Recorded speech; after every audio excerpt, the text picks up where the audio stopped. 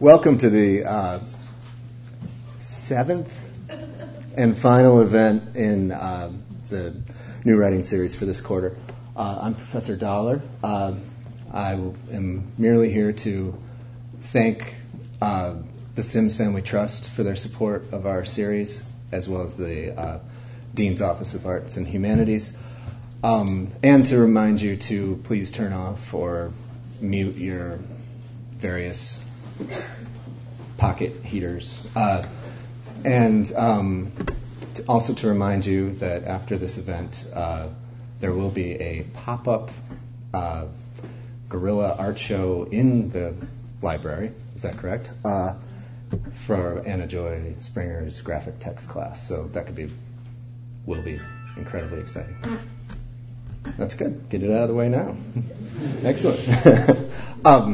And I'm also here to introduce our introducer, whose name is Christine Wood Martinez, who is part of our writing community here at UCSD. So, Christina.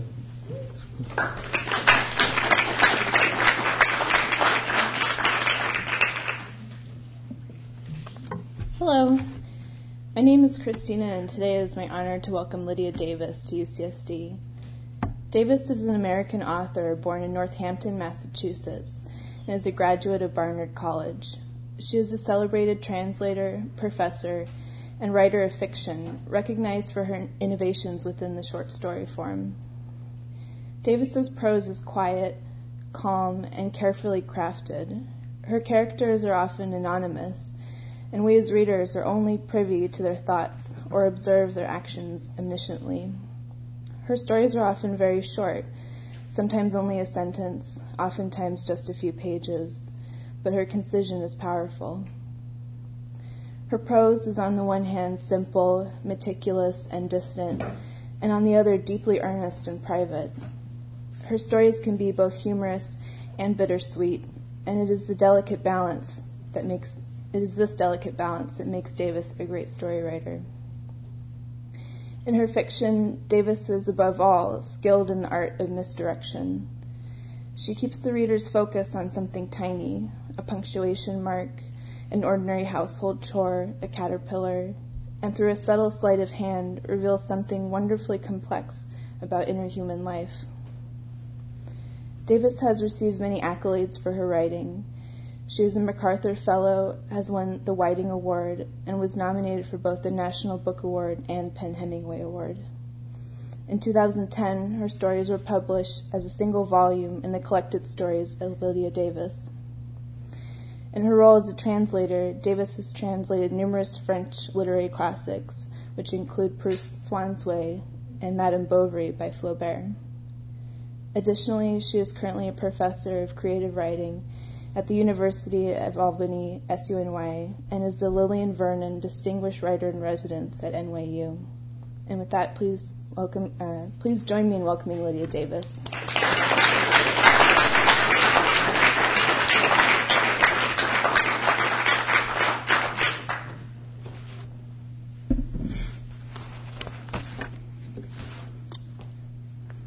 Get everything set up here, including this enormous bottle of water.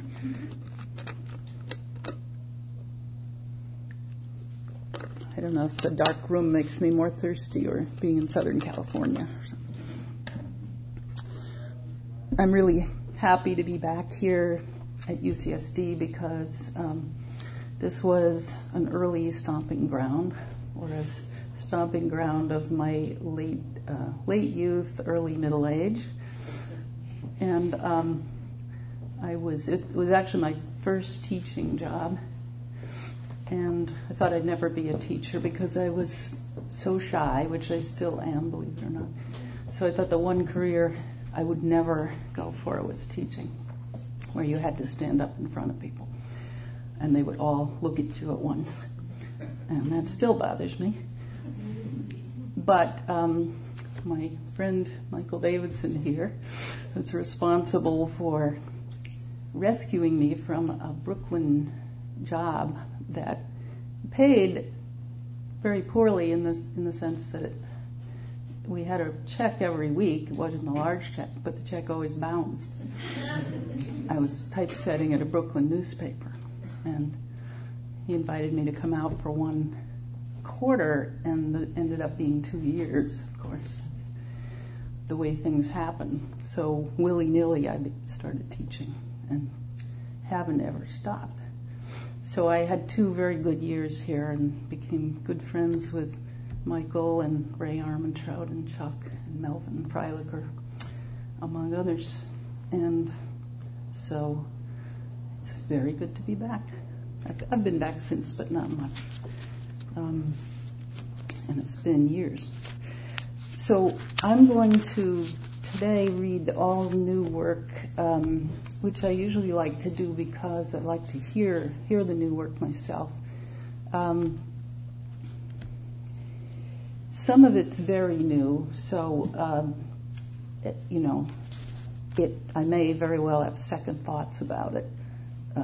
Too late for this reading, but I'm going to go ahead and read, and I'll sort of read. I'll divide them into little sections, some of which, the categories are meaningless. I call them small, but a lot of them are small, for example, short. Anyway, I'm going to start with two that have the word TWO in the title. 2 undertakers, and these are going to be very short, but as I say, most of what I'll be reading is quite short anyway. One undertaker taking a body north on the highway in France stops at a roadside restaurant for a bite of lunch. There he meets another undertaker, a colleague known to him, who has also stopped for a bite of lunch and who is taking a body south. They decide to sit at the same table and have their meal together. This encounter of 2 professionals is witnessed by Roland Barthes. It is his own deceased mother who is being taken south. He watches from a separate table where he sits with his sister. His mother, of course, lies outside in the hearse. 2 characters in the paragraph. The story is only 2 paragraphs long. I'm working on the end of the second paragraph, which is the end of the story. I'm intent on this work and my back is turned. And while I'm working on the end, look what they've been up to in the beginning. And they're not very far away. He seems to have drifted from where I put him and is hovering over her, only 1 paragraph away in the first paragraph. True, it is a dense paragraph, and they're in the very middle of it, and it's dark in there. I knew they were both in there, but when I left it and turned to the second paragraph, there wasn't anything going on between them. Now look.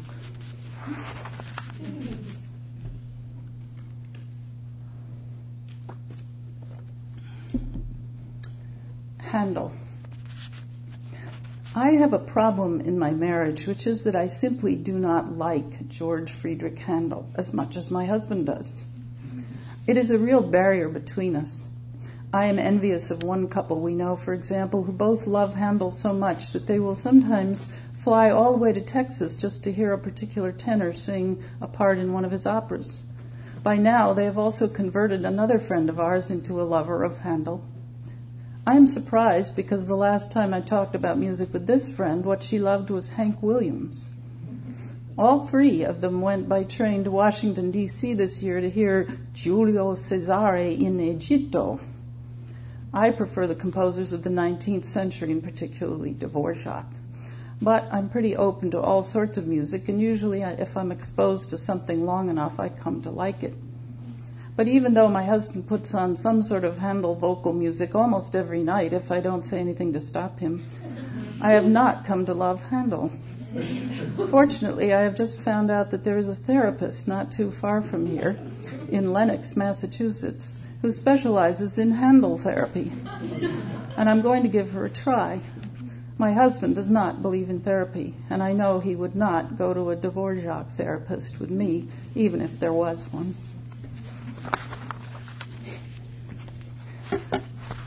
I'm now going to read a series of dream pieces.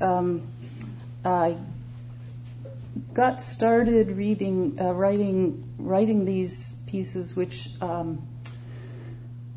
are versions of, they're stories that are made out of dreams, but very selected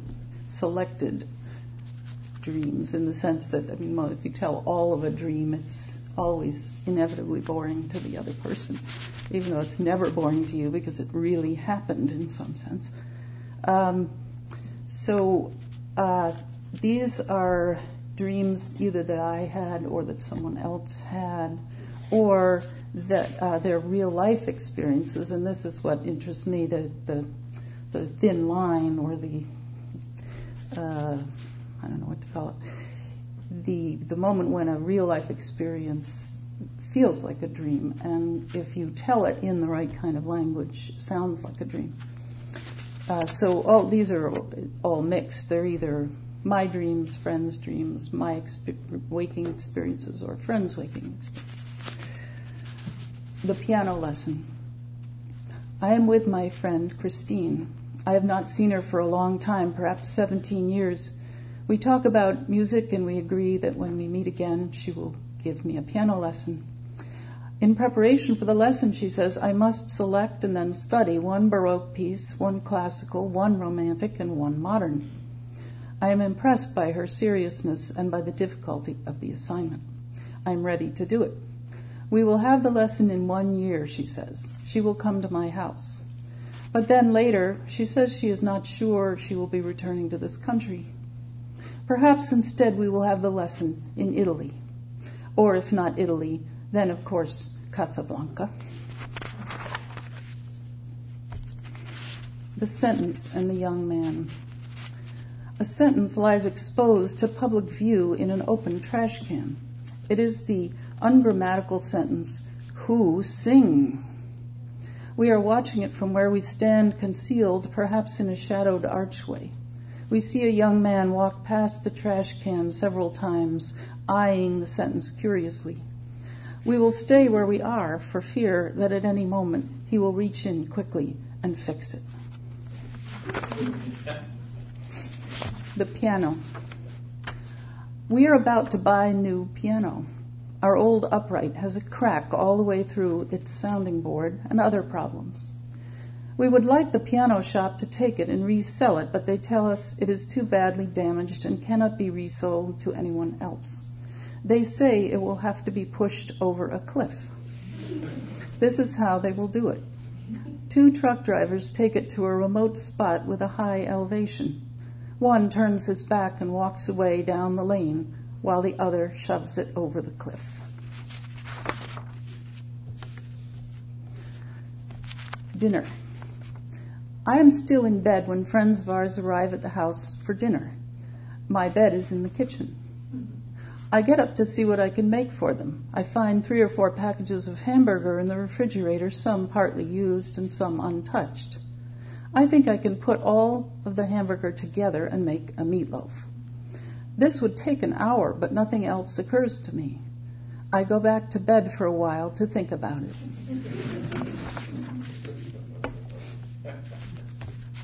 The grandmother. A man has come to my house carrying a very large peach tart. He has also brought with him some other people, including a very old woman who complains about the gravel and is then carried into the house with great difficulty. At the table, the old woman observes to one man by way of conversation that she likes his teeth. Another man keeps shouting in her face, but she is not frightened. She only looks at him balefully. Later, when she is back at home, it is discovered that while she has been eating many cashews from a bowl, she has also eaten her hearing aid. Even though she chewed on it for nearly 2 hours, she could not reduce it to particles small enough to swallow. At bedtime, she spat it out into the hand of her caregiver and told him this nut was a bad one.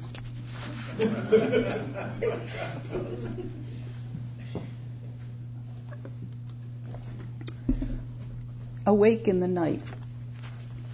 I can't go to sleep in this hotel room in this strange city. It is very late, 2 in the morning, then 3, then 4. I am lying in the dark. What is the problem? Oh, maybe I am missing him, the person I sleep next to. Then I hear a door shut somewhere nearby. Another guest has come in very late. Now I have the answer. I will go to this person's room and get in bed with him. Then I will be able to sleep. At the bank, 1.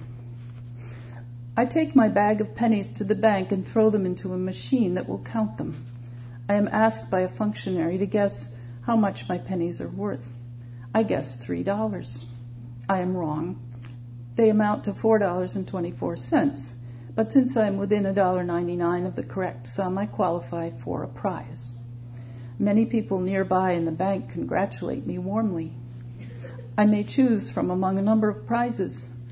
When I refuse the first and the second and seem likely to refuse the next, the anxious teller unlocks a secure vault and shows me the full array, which includes a large plastic piggy bank, a coloring book and crayons, and a small rubber ball. At last, so as not to disappoint her, I choose what I think is the best of them, a handsome frisbee with its own carrying case. At the bank, 2. Again, I go to the bank with a bag full of pennies. Again, I guess that my pennies will add up to $3. The machine counts them. I have $4.92. Again, the bank officer says I am close enough to the correct amount to win a prize. I look forward to seeing what the selection of prizes will be this time, but there is only one prize, a tape measure. I am disappointed, but I accept it. At least this time I can tell that the bank officer is a woman. Each time before there was no way to tell if she was a woman or a man. But this time, though she is still bald, her motions are less mechanical, her voice is higher, she smiles, and there is a pin on her chest that says, Janet.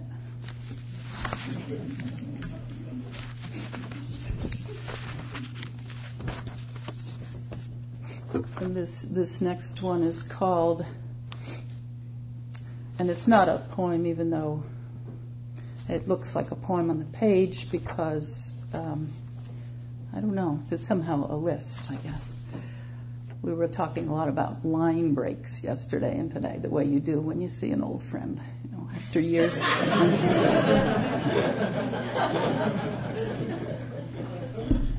But these are not line breaks.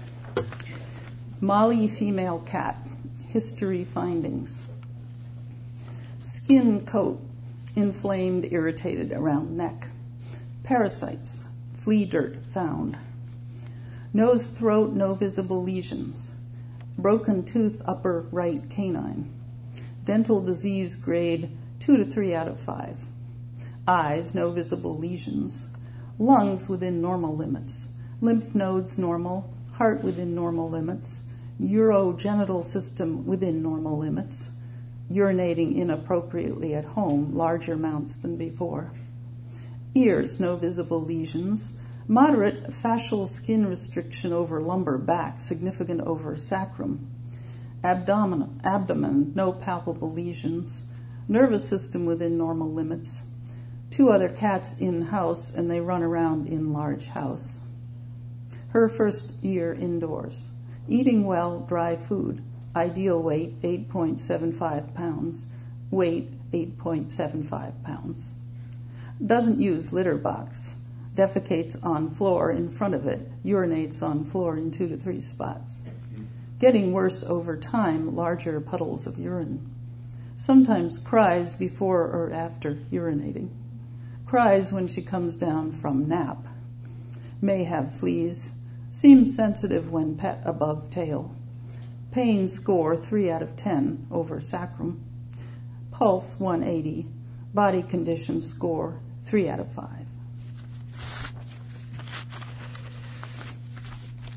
The next little series are stories from Flaubert. And what happened was that when I was translating Madame Bovary, and thank you, by the way, for the introduction. Where was the introducer? I liked that introduction. And she mentioned the translation of Madame Bovary. I was pretty conscientiously looking at Flaubert's letters that he wrote during the time he was writing Madame Bovary, because I wanted to see if he expressed thoughts about what he was doing, if I could get any little helpful clues. And also I wanted to see how he wrote when he was writing spontaneously, as opposed to revising, which he did.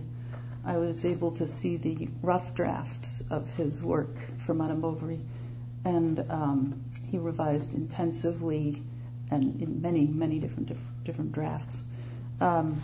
So I wanted to see how he wrote spontaneously, but I was also slightly bored by the work of plowing through the letters, some of which were not so interesting. But every now and then I would come upon a delightful little story that was sort of embedded in a letter.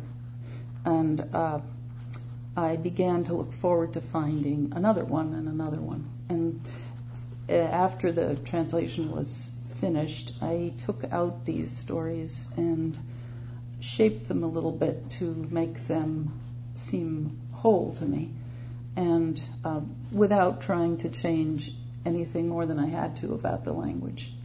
So these are little stories, about 5 or 6 of them from Flaubert.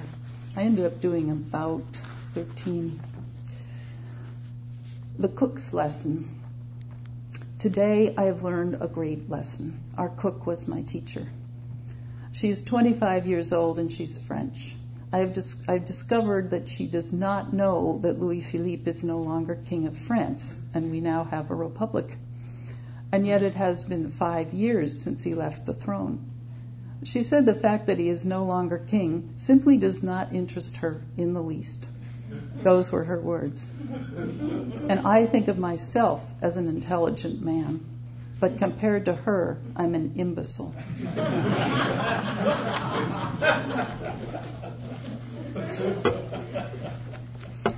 The visit to the dentist. Last week I went to the dentist thinking he was going to pull my tooth. He said it would be better to wait and see if the pain subsided. Well, the pain did not subside. I was in agony and running a fever. So yesterday I went to have it pulled. On my way to see him, I had to cross the old marketplace where they used to execute people not so long ago. I remember that when I was only 6 or 7 years old, returning home from school one day, I crossed the square after an execution had taken place. The guillotine was there. I saw fresh blood on the paving stones. They were carrying away the basket. Last night I thought about how I had entered the square on my way to the dentist, dreading what was about to happen to me, and how, in the same way, those people condemned to death also used to enter that square dreading what was about to happen to them, though it was worse for them. When I fell asleep, I dreamed about the guillotine. The strange thing was that my little niece, who sleeps downstairs, also dreamed about a guillotine, though I hadn't said anything to her about it. I wonder if thoughts are fluid and flow downward from one person to another within the same house. The coachman and the worm. A former servant of ours, a pathetic fellow, is now the driver of a hackney cab. You'll probably remember how he married the daughter of that porter who was awarded a prestigious prize at the same time that his wife was being sentenced to penal servitude for theft, whereas he, the porter, was actually the thief. In any case, this unfortunate man, Tollet, our former servant, has or thinks he has a tapeworm inside him. He talks about it as though it were a living person who communicates with him and tells him what it wants. And when Tollet is talking to you, the word he always refers to this creature inside him. Sometimes Tollet has a sudden urge and attributes it to the tapeworm. He wants it, he says, and right away Tollet obeys. Lately, he wanted to eat some fresh white rolls. Another time, he had to have some white wine, though the day before he was outraged because he wasn't given red. The poor man has by now lowered himself in his own eyes to the same level as the tapeworm. They are equals, waging a fierce battle for dominance. He said to my sister-in-law lately, "That creature has it in for me." It's a battle of wills, you see. He's forcing me to do what he likes. But I'll have my revenge. Only one of us will be left alive. Well, the man is the one who will be left alive, or rather not for long, because in order to kill the worm and be rid of it, he recently swallowed a bottle of vitriol and is at this very moment dying. What a strange thing it is, the human brain. The chairs. Louis has been in the church in Mantes looking at the chairs. He has been looking at them very closely. He wants to learn as much as he can about the people from looking at their chairs, he says. He started with the chair of a woman he calls Madame Fricotte. Maybe her name was written on the back of the chair. She must be very stout, he says. The seat of the chair has a deep hollow in it, and the prayer stool has been reinforced in a couple of places. Her husband may be a rich man because the prayer stool is upholstered in red velvet with brass tacks. Or he thinks the woman may be a widow because there is no chair belonging to Monsieur Fricotte, unless he's an atheist. In fact, perhaps Madame Fricotte, if she is a widow, is looking for another husband, since the back of her chair is heavily stained with hair dye.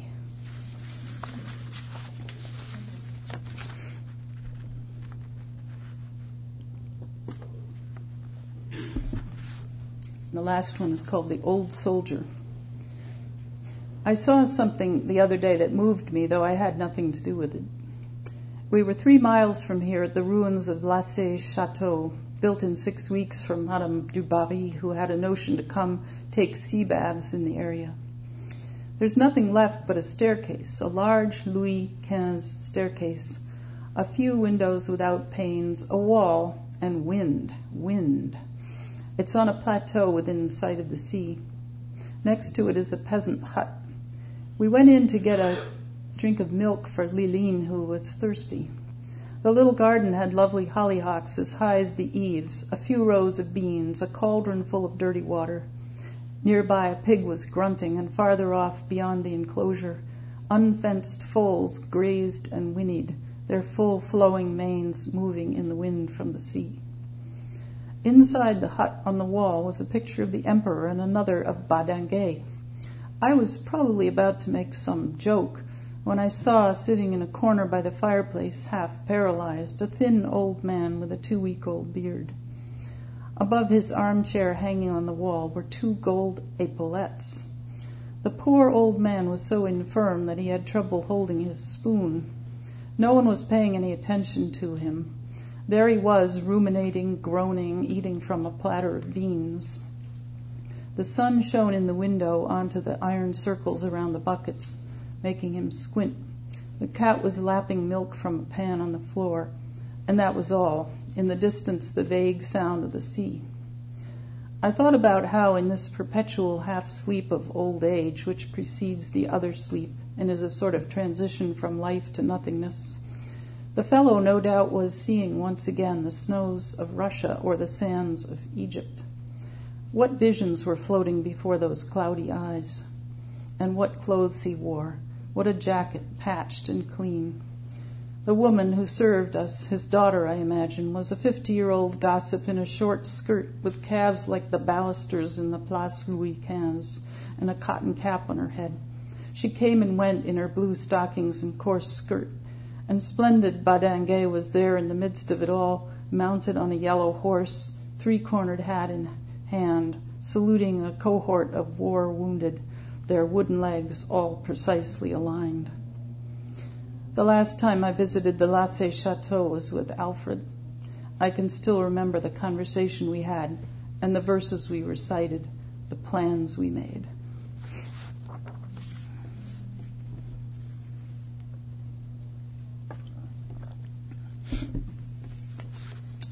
And to change pace completely, the next 2 pieces I'll read are letters of complaint. The first letter of complaint I wrote was a letter of complaint to a funeral parlor about the word cremains. And after I did that, I realized what a fruitful territory this was. Because I'm a very fussy person in many situations, and I have many complaints about many things in many situations. So I started writing more letters of complaint.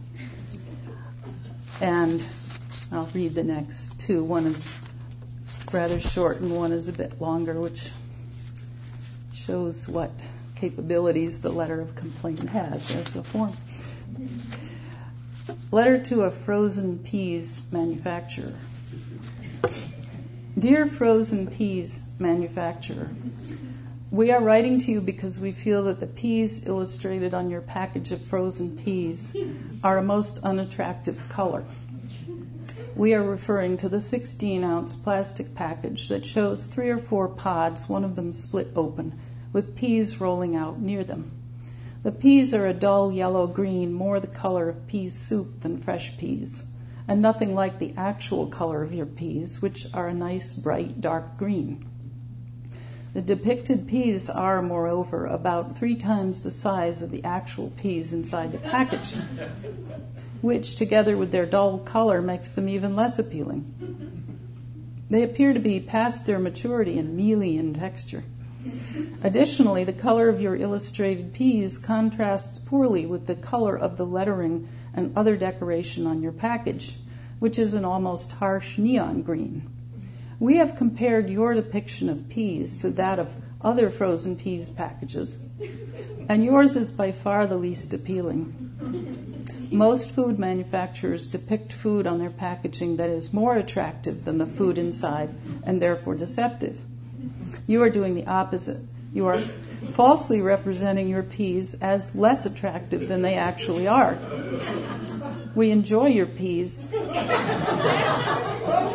and do not want your business to suffer. Please reconsider your art. Yours sincerely.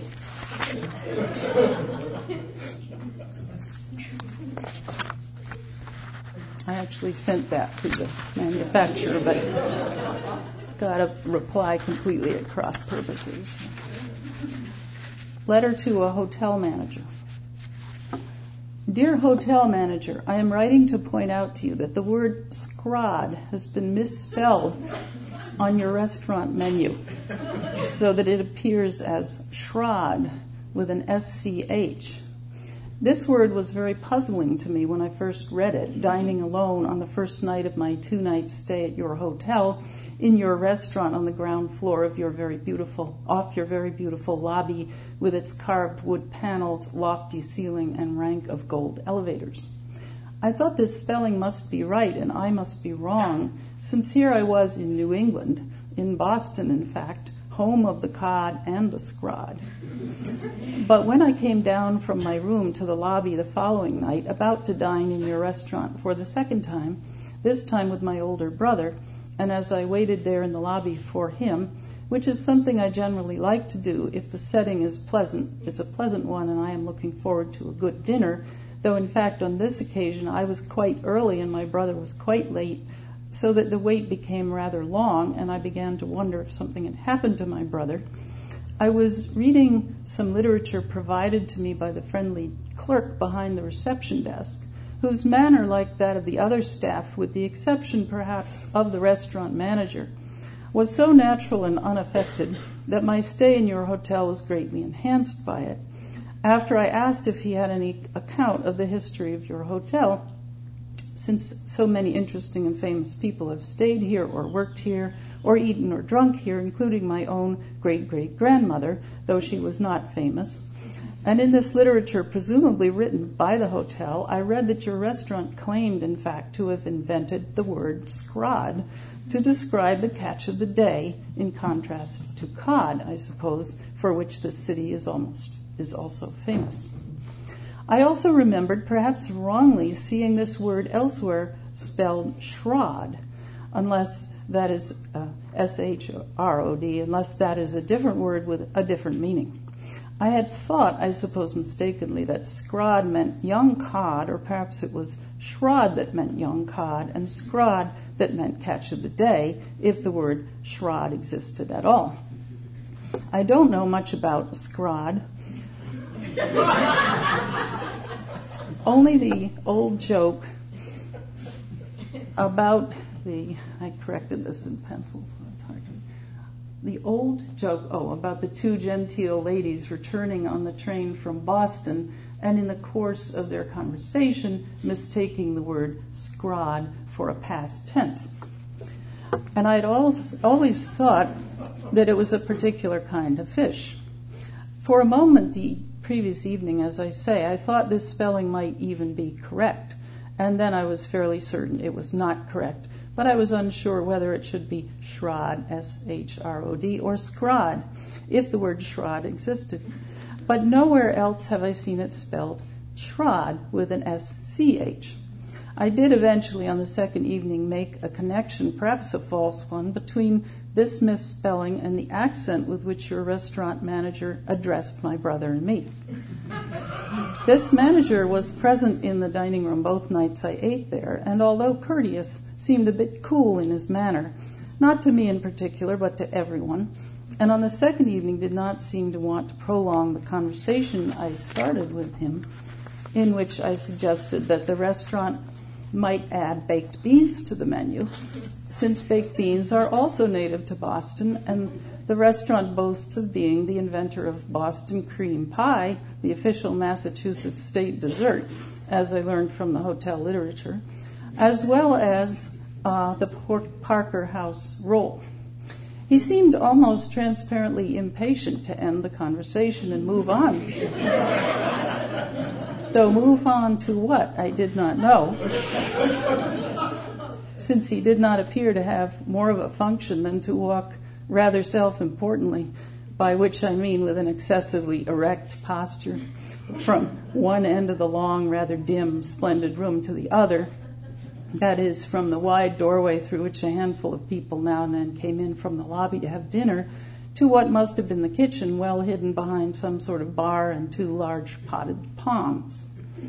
In any case, I noticed as he stood conversing with us, inclined slightly toward us, but at each pause turning to move away, that his accent might be identified as German. And this caused me later, when I was thinking about the misspelling of scrod, to speculate that the very Germanic SCH spelling was his doing. This may be quite unfair, and perhaps it was someone else, someone younger, who misspelled scrod, and the mistake was not caught by your manager because of his Germanic predisposition towards beginning a word with SCH. Here I should add in his defense, parenthetically, that despite his cool manner, he might be, again I've corrected in pencil, parenthetically, that despite his cool manner, he seemed quite open to my idea that baked beans might be included on the menu. He explained that at one time the restaurant had brought out little pots of baked beans with the rolls and butter at the start of the meal, and that they had stopped doing this because so many other restaurants in Boston featured baked beans. I did not want him to think that I liked the idea of little pots at the start of the meal. Far from it. I thought it was a terrible idea. Baked beans at the start of the meal would not be a good appetizer, being so heavy and sweet. No, I said they should simply be listed somewhere on the menu. I happen to love baked beans, and I had been disappointed not to find them here in this Boston restaurant, along with the scrod, the Parker House rolls, and the Boston cream pie, all of which I ordered on the second night. My dinner companion, that is my brother, was tolerant of this protracted and perhaps pointless conversation, either because he was happy enough to be sitting over a nice dinner and a glass of red wine after the difficult day he had had going here and there in the city, which is not his native city, as he attempted to complete several pieces of business in connection with our mother's estate, not all of which were successful, or else because my behavior reminded him, in fact, of our mother, who was so very likely to start a conversation with a stranger, or rather, it would be more truthful to say, could hardly let a stranger come anywhere near her without striking up a conversation with him, learning something about his life, and letting him know about some firmly held conviction of hers, and who passed away last fall, much to our regret. Although, naturally enough, certain of her habits bothered us while she was alive, we like to be reminded of her now because we miss her, and we are probably both adopting some of those very habits if we had not already adopted them long ago. I think my brother even added a suggestion of his own to the manager after listening quietly to mine.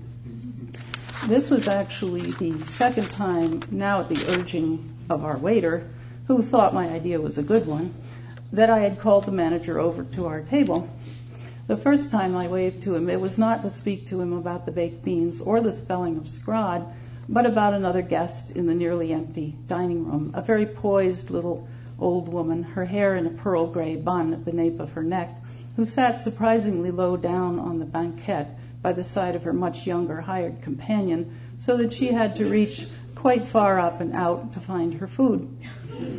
I had noticed her during my dinner the night before, since we were near one another and there were even fewer guests, and the companion and I had at last struck up a conversation during which I learned that the old woman lived a short walk away and had been having her dinner at the hotel every night for many years, and that in fact I was inadvertently occupying her usual spot in the dining room under the brightest light. The companion, after consulting the old woman, had specified that she had been coming here for 30 years, which astounded me. But now, on the second night, the restaurant manager corrected this to a mere 5 or 6 years. I wanted to suggest, perhaps because I had drunk my glass of Côte du Rhône by then and was feeling inspired, that the hotel should make a photographic portrait of her and hang it on the wall in one of the rooms, since she was now part of the history of the hotel. I still think that would be a good idea and that you might consider it. In fact, later I got up from my chair, perhaps indiscreetly, and went over to the old woman and her companion as they were leaving and suggested the same thing, to their obvious pleasure. I did not think it would be tactful, however, to bring up the spelling of scrod so directly with the manager, and that is why I am instead now mentioning it in a letter to you. My stay in your grand hotel was delightful, and apart from perhaps the coolness of the restaurant manager, every aspect of the service and presentation was flawless except for this one spelling mistake. I do believe the purported home of the scrod should be a place where it is spelled correctly. Thank you for your attention. Yours sincerely.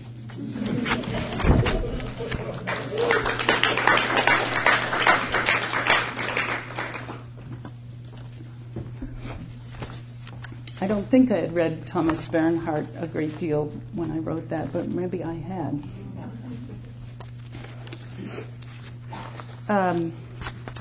Now a shorter one called How I Read as Quickly as Possible Through My Back Issues of the TLS.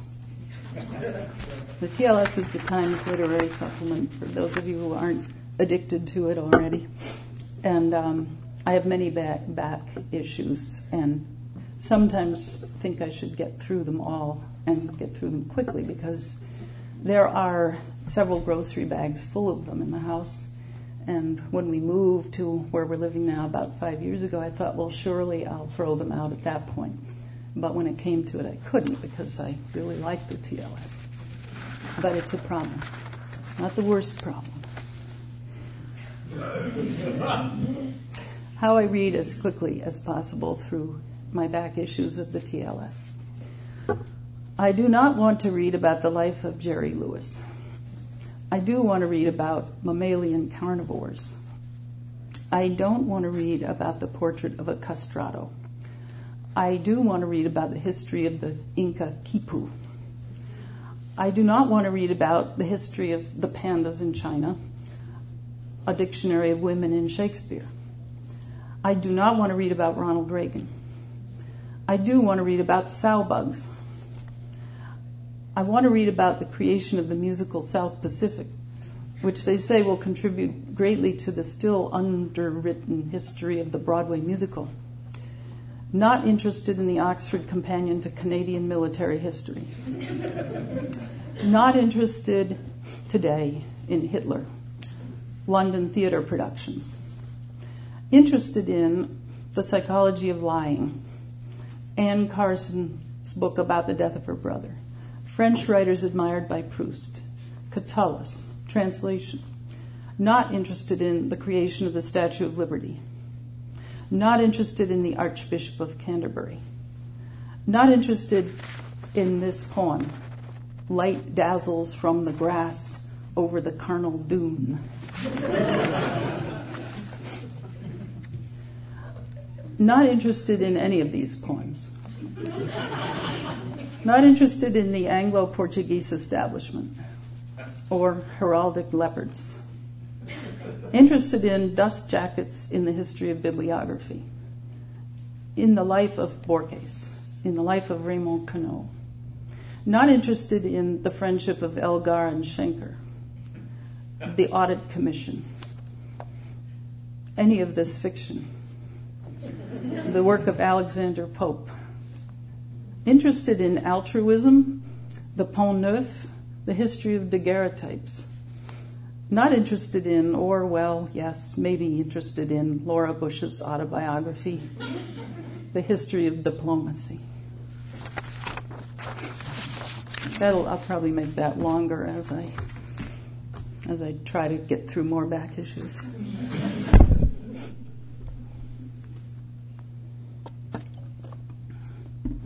Of course, the problem is probably nearly everything is interesting, written about the right way and on the right day.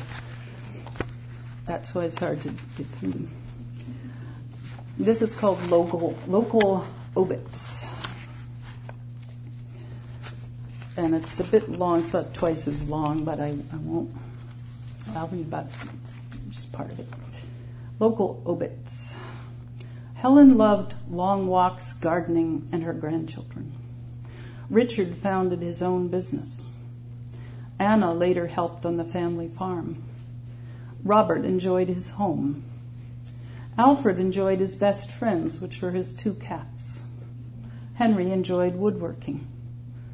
Ernest has now left his suffering behind. John enjoyed fishing and woodworking. Toodles enjoyed puzzles of all kinds, painting items her husband built, and keeping in touch with family and friends via the computer. Tammy enjoyed reading. She bowled in the mixed league at the barbecue recreation lanes. Margaret enjoyed watching NASCAR, doing crossword puzzles, and spending time with her grandchildren. Eva was an avid gardener, bird watcher, and also enjoyed reading and writing poetry. She loved entertaining. Madeline traveled extensively. She enjoyed painting, ceramics, bridge, golf, any card game, word search puzzles, gardening, coin and stamp collecting, and flower arranging. She loved visiting with friends both at camp and at the family home on Main Street. Albert was an animal lover. Jean, a special ed aide, liked to crochet and knit. Harold enjoyed hunting, fishing, camping, and spending time with family.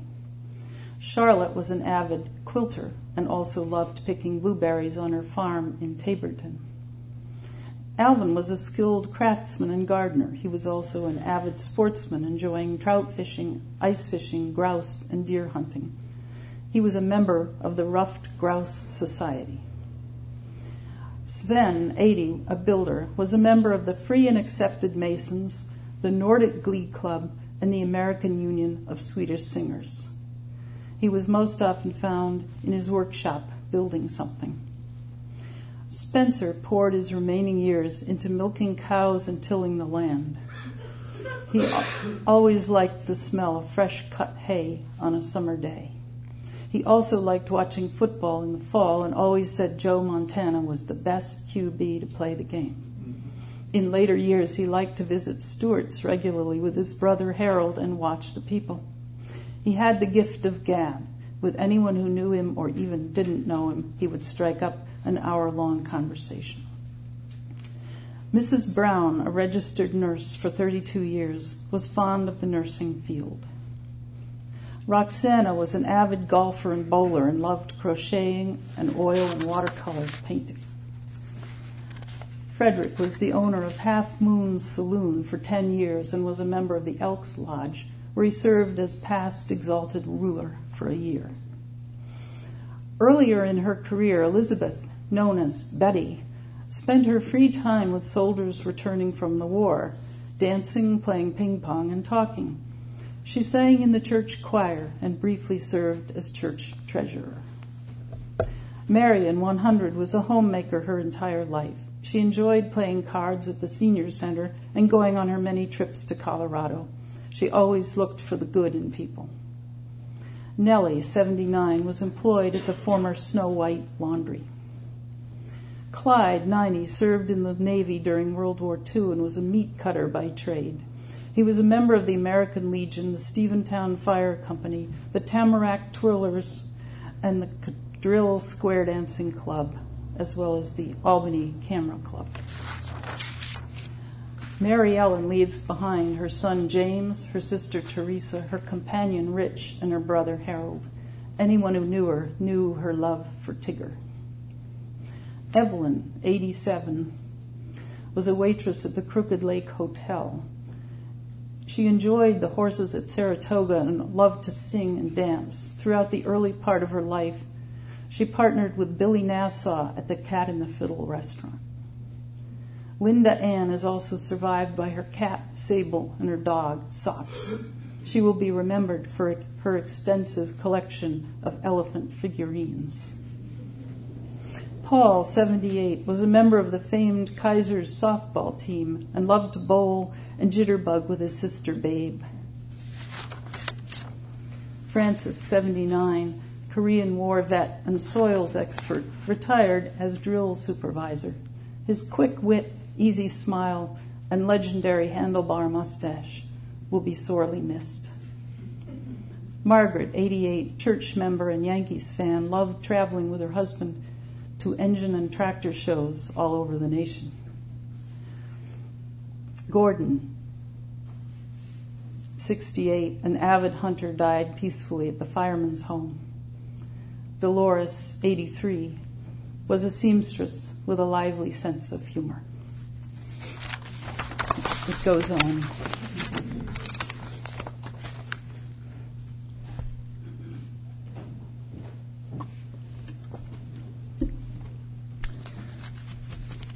And the last sort of group of stories will be short stories that get shorter and shorter and shorter. So that's the only way I can really categorize them. Some of them are pretty recent, some are a little older, but they start out this short and then get, and those aren't really line breaks either, probably. And then get, it's confusing if you write prose. Well, anyway. They get very short, and they end with the ones that are one or two lines, which I started writing when I was working on the Proust translation, which required me to be immersed in these vastly long sentences. And there was a great pleasure in that, getting the sentence to work out in English too, all the subordinate clauses to hang off of each other properly. But it was also a bit frustrating, so in reaction, I think I went to writing the very short stories and set the challenge to myself of how short a story you could actually write that would still have any meaning at all. At which point the titles become very important. Grade 2 assignment. Color these fish, cut them out. Punch a hole in the top of each fish. Put a ribbon through all the holes. Tie these fish together. Now read what is written on these fish. Jesus is a friend. Jesus gathers friends. I am a friend of Jesus. Susie Brown will be in town. Susie Brown will be in town. She will be in town to sell her things. Susie Brown is moving far away. She would like to sell her queen mattress. Do we want her queen mattress? Do we want her ottoman? Do we want her bath items? It is time to say goodbye to Susie Brown. We have enjoyed her friendship. We have enjoyed her tennis lessons.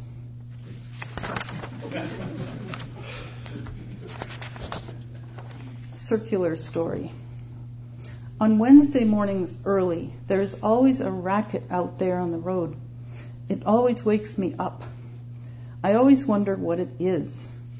It is always the trash collection truck picking up the trash. It comes every Wednesday morning early. It always wakes me up. I always wonder what it is. Brief incident in short A, long A, and schwa. Cat, gray tabby, calm, watches large black ant. Man, rat, stands staring at cat and ant. Ant advances along path. Ant halts, baffled. Ant backtracks fast, straight at cat. Cat, alarmed, backs away. Man, standing, staring, laughs. Ant changes path again. Cat, calm again, watches. Contingency versus necessity. He could be our dog, but he is not our dog. So he barks at us.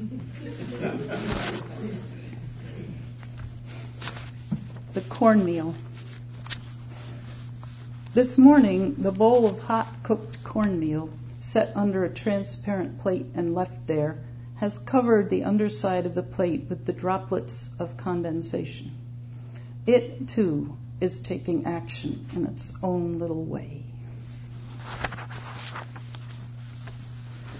Can't and won't.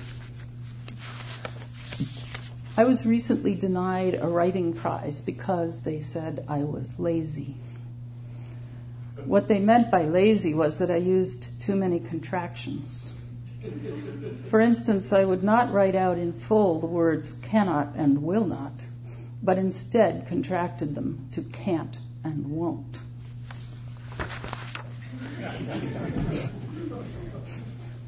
Sitting with my little friend. Sitting with my little friend in the sunshine on the front step. I am reading a book by Blanchot, and she is licking her leg.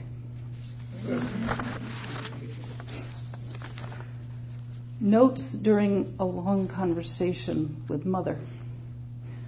For summer, she needs a pretty dress, cotton, natak, kunt, takunt, tunkt, taknat, takant, taktan, kantat.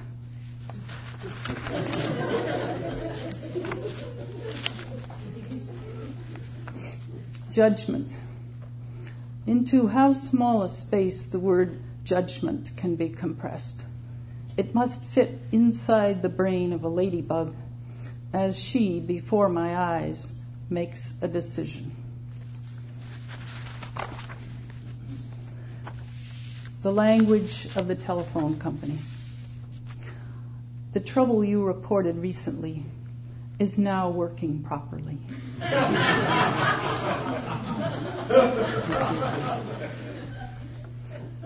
Bloomington. Now that I have been here for a little while, I can say with confidence that I have never been here before. Housekeeping observation. Under all this dirt, the floor is really very clean. PhD. All these years, I thought I had a PhD, but I do not have a PhD. Thank you.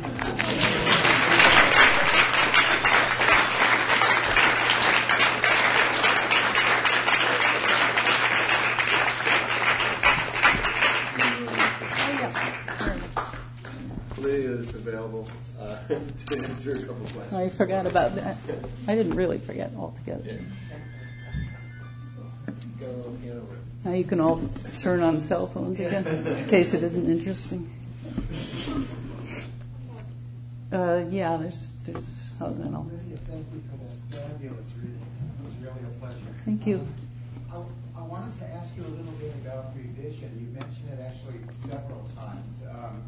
Once at the very beginning when you said that you might have second thoughts about your work, and then later when you said you were correcting it in pencil, and Flaubert, of course, the reference to his revision. So can you talk a little bit about how you revise and when you revise and how you stop revising? Yeah, I can. I think all my answers are completely undependable, however, because I used to think I had a specific way that it always worked. And then I recently was looking through some older stories and saw that it was completely different. So it's probably different all the time. It's certainly different from one story to another. Surprisingly, even the very shortest stories require sometimes quite a lot of revision. Even one line. Sometimes that will consist of feeling that the rhythm isn't quite right. And like the Bloomington ones, I added a word. It was originally, now that I've been here a while. So I felt it needed a little more. So I said, after I've been here a little while.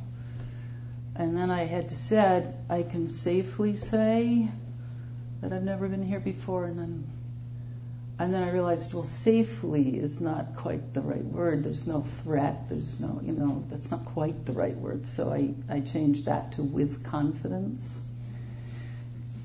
And then sometimes it'll consist of putting a word in and waiting a while and thinking, no, that wasn't right, and taking it out again. Sometimes I shorten something a little. I'm trying to think of an example, but I used to think that I wrote most of it's still sort of true that I write most of a story very quickly, and that has to do with tapping into that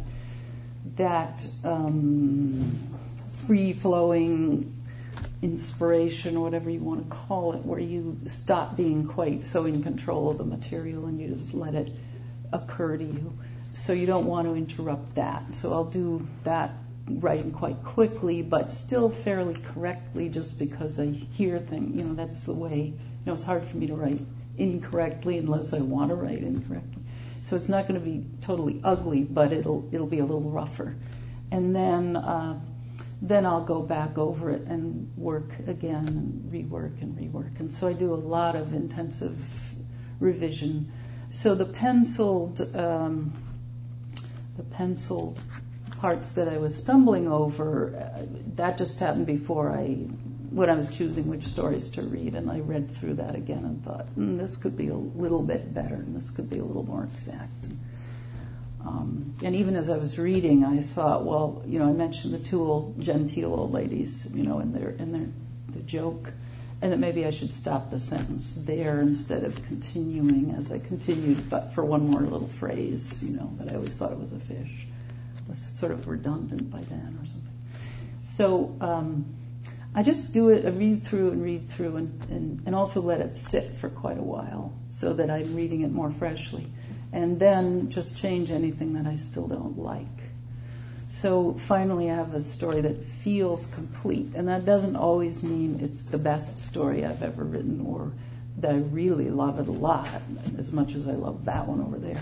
But it feels finished, as if I can't do anything more to it. Well, there was one before there was one here that I hope this isn't a silly question, but you mentioned that you tend to be a fussy person sometimes. So I'm wondering if you ever aim in your very short pieces for a specific word count at all. Did you hear her question? And do I ever, being a fussy person, do I ever aim for a specific word count? I don't, unless, someone's asked me to write. Recently someone asked me to write 100 words on the 5 books I was currently reading. And I've since learned that when they say 100 words, it can be 117, which it was at some point. But sometimes just for fun, I try to cut and then add and cut till I come out to exactly 100. But that's more like a game. No, I don't write schematically. I don't do that, although it can be an interesting thing to do. but I don't. Jerry, yeah. Yeah, this is really a follow-up on the rewriting question. In relation to translation, do you find, as I do, that with translation, the amount of rewriting just is endless? Endless, right? With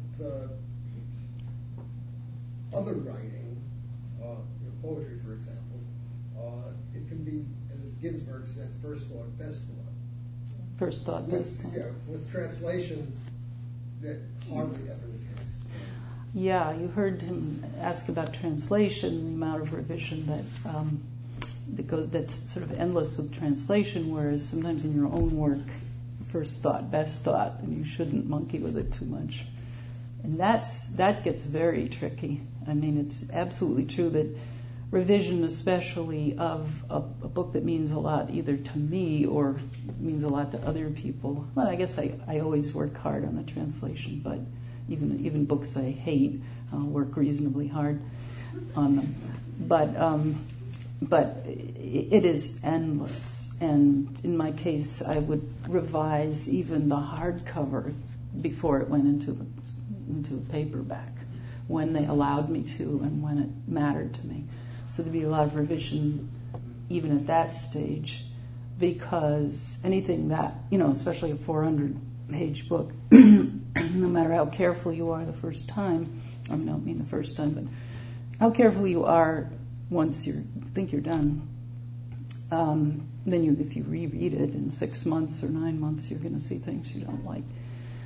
But, and then with your own work, it is very tricky. You don't want to spoil it, and you can spoil it if you.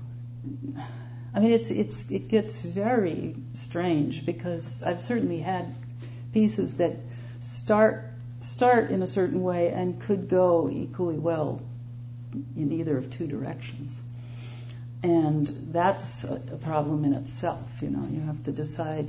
I would then do both and then decide which was better, or if I could combine them, or if I could just say 1 and 2. So some of the stories that I've written then have part 1 and part 2, or just 1 and 2 were 2 different versions that started in the same place. And I see it teaching fiction that, say there's a problem with exposition, and there's a problem with this scene, and there's a problem with that, but there are multiple solutions. So it's very hard to cut out the framing story altogether, or make it longer and fuller and reduce the inside story. And, it's very hard. So you sort of have to use your reasoning powers, but also your gut feeling. I really like this part. This is the part that matters the most to me, no matter what the workshop said, And so I'm going to just keep that interesting part and go ahead with that. And that happens with stories that you put aside. I have a number of stories that I just put aside because I couldn't see a solution. So then you go back to them and say, well, what's the part that really made me start writing it? And then try to start back with that. Really? So the pieces that are based on found language, like the obituary piece, what kind of editing or arranging work goes into that selection? How do you work on found language? Yeah, how do I work on found language pieces like the obituaries? It again starts with something just delighting me and me not wanting to lose it. You can be delighted by something like an obituary, as long as it isn't someone you know. And you can either just put the paper away and say, isn't that funny or charming or something, or you can, I get very acquisitive, as I did with the Flaubert stories with the obituaries, and lately I've been reading the police blotter in the same local paper, and that's a lovely, lovely list of things too, because very little happens, but there are many domestic disputes, very little, very dramatic. The police blotter in Cambridge, Mass. was much better. My father used to clip the police blotter and send it to me. But So it's a matter of spotting something that I want to use somehow. I suppose in the same way a sculptor working with found objects would just be enchanted by a certain form or texture and say, how can I incorporate that? And it's a lot of trial and error then, because every found thing is very different. The obituary entries are very different from the Flaubert story, so you can't sort of learn how to use found objects and then use them that way. Each one sort of, demands a different approach. So it's sort of trial and error, keeping all that really interests me, and then again reading it over again a week later, 2 weeks later, and thinking this is too much or that's not interesting enough. Or the found stories from Flaubert are in your translation. Yeah. No, that was a necessary part of it. I think if I'd read someone else's English, Jerry asked if I had translated the Flaubert letters.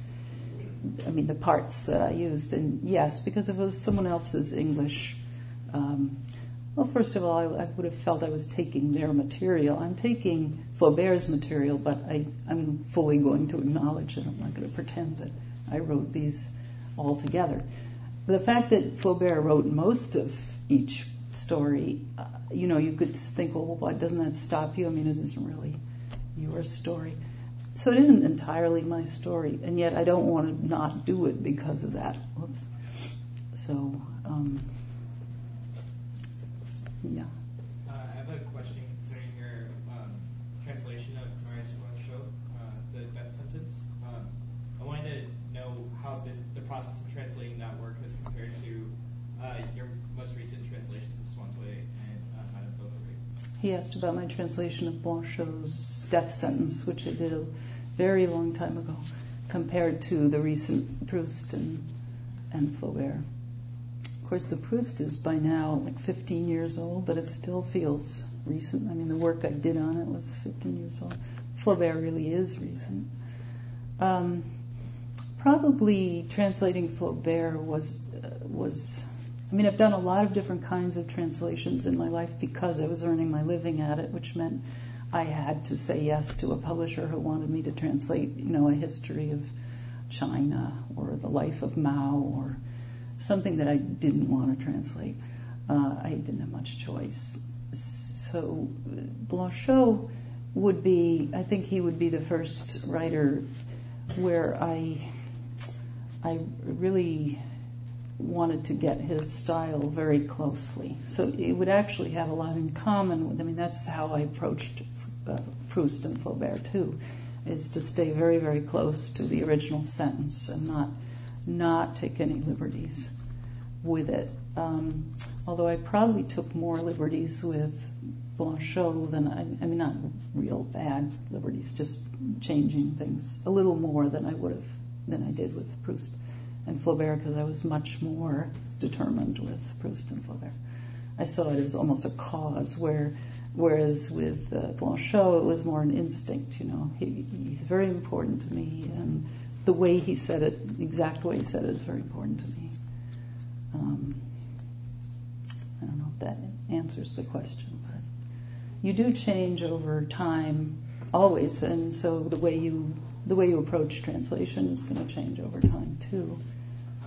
What was the research process like for work like Blanchot compared with French literary classics?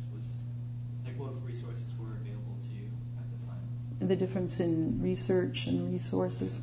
I'm not a big researcher before the fact, or before the first draft. In fact, I like to come to the project with not a whole lot of knowledge, which goes against, that's why I'm not a PhD.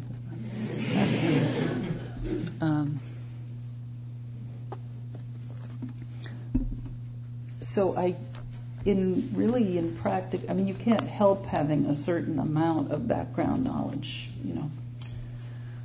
So, but I didn't try to get more than that. So I didn't become an expert in Blanchot and read a great deal about him and around him before I started the novel.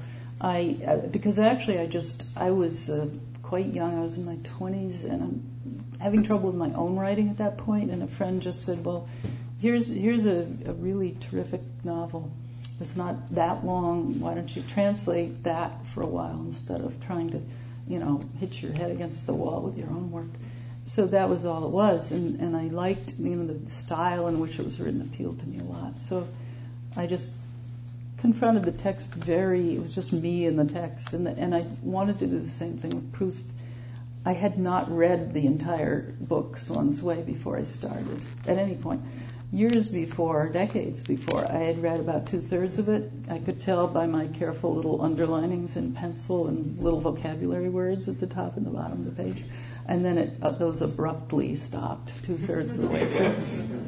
But I didn't go back and reread it because I really didn't want to know what happened on every page. I really didn't want to know that. I wanted to translate with the little unknown right ahead of me, or a lot of unknown ahead of me, and just a little unknown. Maybe I read the paragraph before I started it. But sometimes it was somewhere in the middle of doing that, which was a long, you think of the whole work as tremendously long, so Swann's Way isn't that long, but it really is a long novel, even though it's only one of, 7 volumes. So somewhere in there, to make it more fun for myself, I started translating without even reading the sentence ahead. If it started with the, I put the. And it was, all this is permissible because in the end, that's not what you're left with. You go back and you do another draft and another draft, and I looked at other translations, I rethought things, and so you come to the later drafts quite well informed about the whole book. But that exercise was fun because you could see how many words or phrases you had to read to receive meaning. The has a certain meaning, but it has more meaning when it's attached to the next word, and so on. And it became, because, that's the way we read. We read word by word. We understand this much, and then this much, and then this much. So I thought, why not translate it that way? So that was a game. And with the Flaubert, as I said, all the rough drafts were available because these patient transcribers over in Rouen had transcribed every single draft of every single word of Madame Bovary. So you could just look up a phrase, and you could look up, often say, the 7 versions that came before, or sentence, the 7 versions. And that stood me in very good stead because, you make assumptions when you're a translator, and if you can see all the drafts and all the processes of thought that the author went through, you can see what he was driving at or what he rejected. Sometimes Flaubert cuts a little too much for you to really understand what you're reading. He cuts the necessary phrase or something, but I did never reinstate the phrase, but I could see what he meant. And for example, there were lots of other translations, and quite a few of them had the women at the ball holding a flask of perfume in their hands. And all Flaubert says is little gold-stoppered flasks. He doesn't say what's in them. And I wasn't going to put perfume because I don't add things that aren't in the original. But when I looked at the rough drafts, what was in the flasks in earlier versions was vinegar. It's the vinegar so that if you became faint during the ball, and I'm presently reading Uncle Tom's Cabin, and vinegar appears again in 1852 or 1850 as something you would have on hand if you felt faint. So perfume was absolutely wrong, and that shows you the danger of inserting something that isn't in the original. Yeah. So were you working mainly with the Playad edition, or were you working with these drafts? I mean, did you have a copy? Did you have a particular copy text that you relied on? Yeah, it was. I can't name the editor, but it was. I consulted a few. It's a yellow book. It's a yellow paperback. I I can't remember. I asked several sort of so-called experts. I did ask about that, which is the most definitive edition, which one should I use for this? And this was one that was published in, I can't remember the date. You're asking a difficult question. But yeah, I took care to get the best edition, and that had a lot of notes, and it had a good long introduction, because for my translation I had many endnotes, and that was a good resource for that. I should remember her. It was Goto somebody, hyphenated Goto, Gothot somebody. We should probably call it. You don't want me to end on a lame note. Okay. One more question. One more easy question, like what my name is. Bless you. What, in the back? I especially liked your Flaubert letters. I wanted to ask you about the challenge of translating between cultural contexts. Like, I've only read St. Julian, but it's like in the story, he goes and he kills all these animals, and then he's cursed for having done that, and then he receives salvation at the end after killing his parents. I wanted to know, like, why there's no retribution for having slaughtered all those animals, and if that's something that is in the English translation, if that's a cultural thing that's like lost in translation. See, I'm going to have to be lame about that too, because I don't really know that text well in French and English.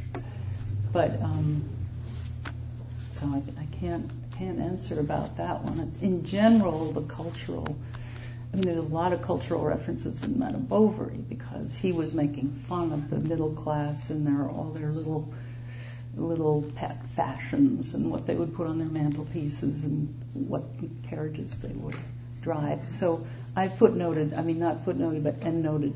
every single one, but also endnoted things that weren't particular cultural references, but just that I kept thinking of this bright young undergrad who wouldn't know what a wet nurse was or something. And that made me extend the endnotes terribly. Okay, thank you.